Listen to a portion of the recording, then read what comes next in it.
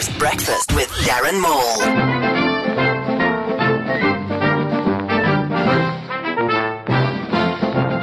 It was so hot yesterday that residents of EThekwini were frying eggs on their stoep. Also because there was load shedding. Convicted gangster Gayton Mackenzie wrote a damning reveal-all open letter to Julius Malema, proving once and for all and beyond a reasonable doubt that Gayton Mackenzie actually did write that book. It has emerged that Hewletts will have a front row seat at this year's State of the Nation address, because it's all going to be sugar-coated.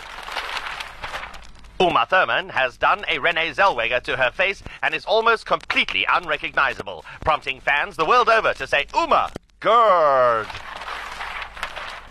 Marvel Comics has announced that Spider-Man will be joining the Avengers movie team. The Hulk is green with envy. Iron Man is taking it hard. Captain America has been downgraded to Corporal America. And a certain little thunder god thought it was a good idea. Here ended the morning news.